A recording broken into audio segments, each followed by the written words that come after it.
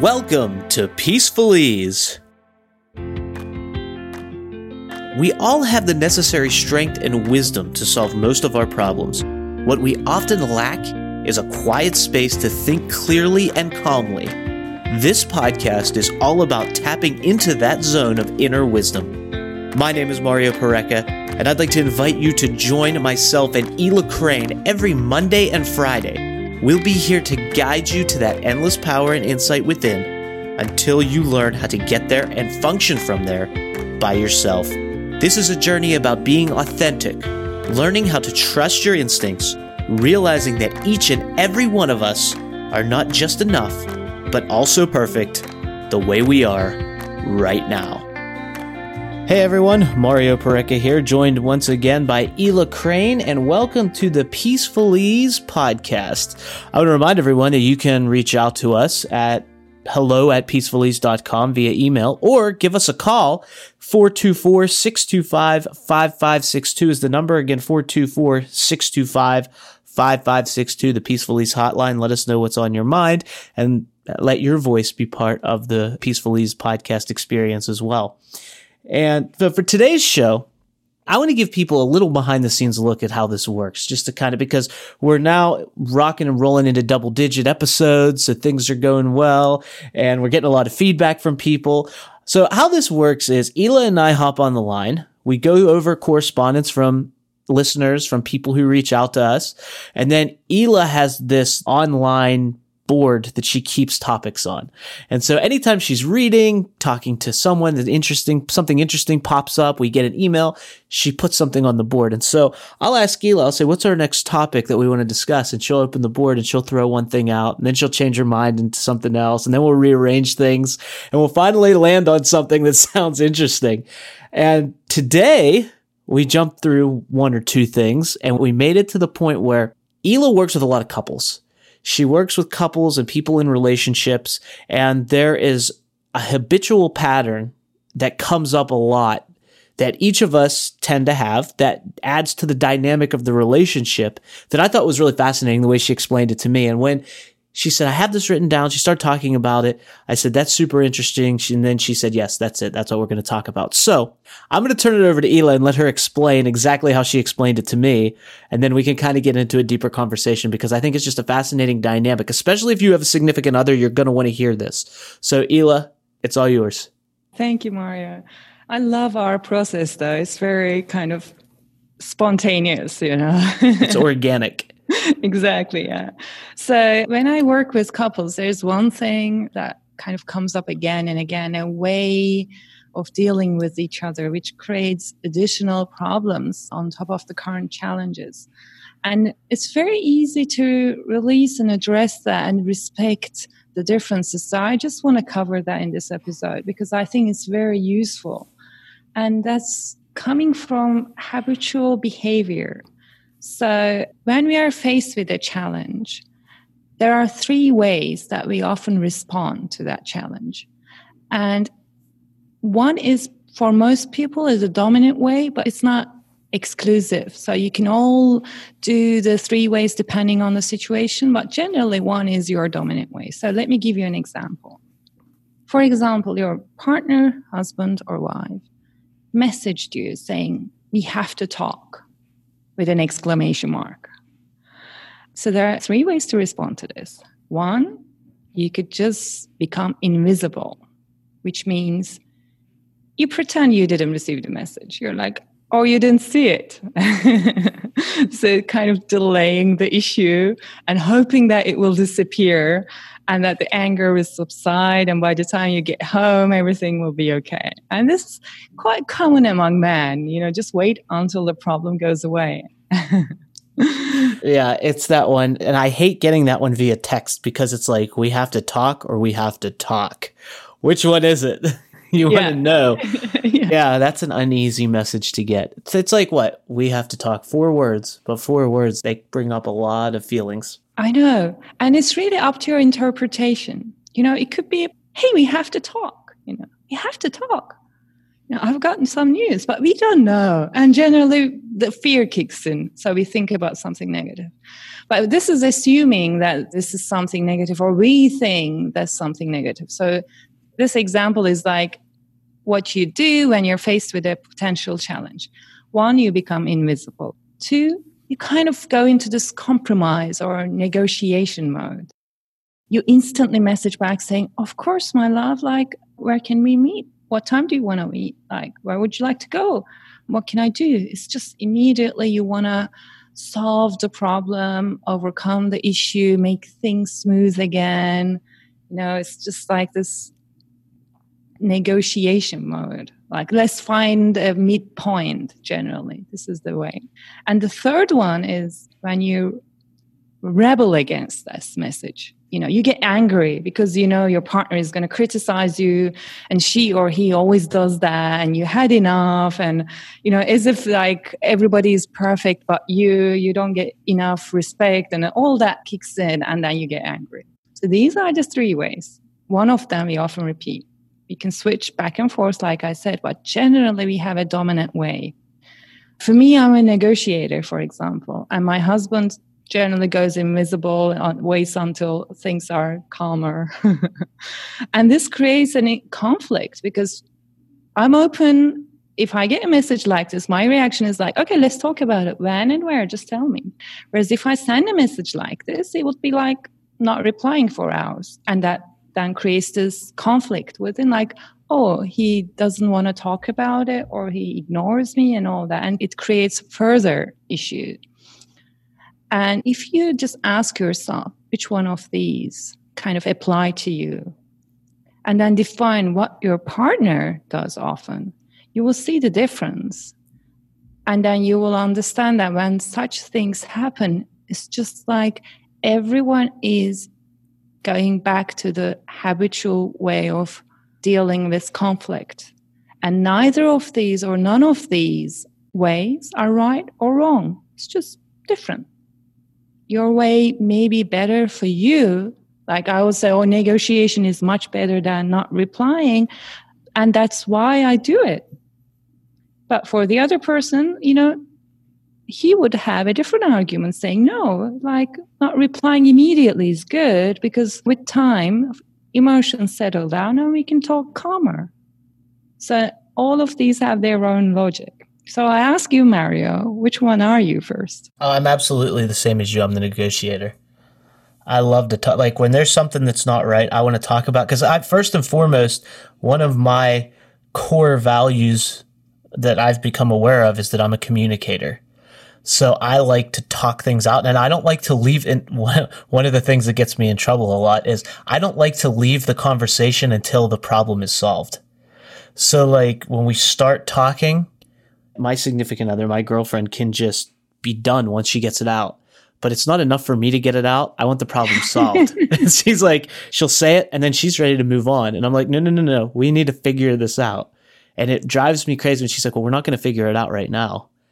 And I'm like, but I can't just leave. We need to keep talking until it's solved. And so I'm definitely the negotiator, and I really need to communicate and have that communication happen. Mm-hmm. She's more of, like you said, like your husband, where she just kind of wants to let it settle, let it go, and hopefully maybe it'll dissipate. Sometimes it does, and sometimes you need to come back to it. But yeah, we have the similar dynamic. Yeah, we suffer from the same condition. Yeah. There'll be times when she's like, well, we have to talk, but she doesn't want to talk like right now. And I'm like, okay, let's do it. And she's like, no, later, let's go. I'm like, I can't go do other things now. This is all I'm going to be thinking about. Let's just do it. I'm with you. Yeah. So, I mean, it's the different ways we communicate, right? But like I said, I like to communicate. I like to talk it through. I have the belief that if you really talk it out, pretty much any problem can be solved with open communication. It's just getting to that point and understanding how other people communicate and being able to communicate in the way in which they communicate and vice versa that makes it difficult. Makes it, I don't want to say difficult, but tricky and challenging. Mm-hmm. And it's funny because I can relate to what you say so much. All my life, I thought like by talking, we can just solve any problem anywhere. Yeah. But when I started to coach, I realized it's not about problem solving. It's about being with the other person, giving them the space just to express their emotions. And people, even with friends, sometimes they just want to talk about the issues, the problems, and they need someone to be there saying, I understand you. I know what you feel, without saying, oh, that's nothing. Let me tell you what happened to me, or without someone saying, why don't you try this? It may work. We don't want advice. Sometimes we need time to find our own solutions. What we need is someone to be there with us during this process. It's funny. I do that quite often. So I'm glad you brought that up because, like I said, I'm a communicator. So there are times when in the past, this used to make my girlfriend angry, but now she understands and it's all good. But I would get her and I would be like, start explaining things. And she'd be like, I'm not dumb. I know this stuff. I know. Why are you telling me? It's like, I'm not telling you to teach you. I'm telling you because I need to hear myself say this stuff because that's how I process. So there are times when I'll just go get her and I'll say, just stand there and listen. And just by the reaction in her face as I talk and hearing myself say it, it leads me to insights. Like I don't really need her feedback. I just need her to listen. Yeah, that's the thing. And I learned this from my teacher in Scotland, Lama Yeshe Rinpoche, because when I go and see him, he just sits there and he listens. I can talk like 20 minutes, no interruption. And he would just listen. And then he would ask me a question, which would lead me to the answer, which I already knew. But it would feel like, wow, I just discovered this answer because he gave me the space to say it out loud, even though I already knew it, as if he let me to go through my misery and then just come to the conclusion by myself. And that's the attitude I try to kind of apply with every relationship, every friendship. Just watch people find their own paths, find their own answers without any judgment. And even if they say, okay, I know what's right for me and do the wrong thing, well, it's fine. It's a part of the process. Do not judge. And it takes a lot of training. But once you get there, then you really build these deep relationships with your friends and loved ones because you make them feel that you love that person, not because he or she does the right thing, but because they are doing their best at all times. And you respect and love their mistakes as well as their achievements and accomplishments. That's the higher level of love. That's a love that's despite, not because of. Absolutely. So let me ask you this question. Have you ever had a client that you're working with, you're coaching, that comes to you and says, Ela, look, you know the story. I told you all about it. Just make the decision for me. Just what should I do? Tell me what would you do if you were me? Do you ever get those types of questions from clients? Not often, but sometimes. I generally get them more like with friends and family. What would you do if you were in my shoes, for example? And I used to say, like, I wouldn't be in your shoes in the first place. And they would get irritated. Yeah, but let's assume you were. What would you do? And I would tell them, like, okay, I will do this. And watch them go and do that. And it will work. But then the next step, the second or the third step, they would take a step that is them, not me, basically. It's them walking this path. And then things would go awkward again. And then they would come back again. And I realized, doesn't matter how many times I say what I would do. First of all, I may not always be right. But even if I was, then it becomes like me walking somebody on their own path. And then it's not their journey anymore. So I completely stopped that, even with friends and family. And it's sometimes so hard because you watch someone. It's like seeing a child running towards a campfire with a hand reaching out to touch the fire. And you scream almost like saying, don't, you're going to burn yourself. But you can't do more than that. You can just give that warning. And if that child listens, he would stop. If not, he will experience the fire and then learn. And there's nothing we can do. Even though we want to be protective of our loved ones, we can't just create a bubble, like a lab, to keep them safe and just protect them from life, basically. So it's a painful process, but when applied, it creates a lot of respect with one another. And to answer your question, if a client was asking me that, like saying, okay, make the decision for me, then I would go into, why are you afraid to make the decision for yourself? What is the fear behind making this decision? What do you think you would lose? And what would happen if you lose that? Because most of the time we are afraid of failure. If you think, what would happen if I failed in this? It's often not a disaster scenario. It's just, it will feel bad, but you'll just shrug and get up and try again in a different way. That's good. So, yeah, I was curious on how you'd handle that, because I know that a lot of coaches, they're taught not to give the answers. And that's really the way it should be. You're just supposed to be a guide. And you help the person actually guide themselves just by asking the question, the thoughtful listening and questions that you ask. Absolutely, because I don't know the answers for you. I mean, I barely know the answers for myself, to be honest. It's a learning process. Every test, every challenge, I find out whether my answer that I came up with was right or wrong. And this is how it is, in my opinion. So if I can help people to have the confidence in themselves to try out for themselves, then I've done my job. And to kind of come full circle, you talk about the different ways that we communicate and dialogue and get that, going back to that first question, we have to talk.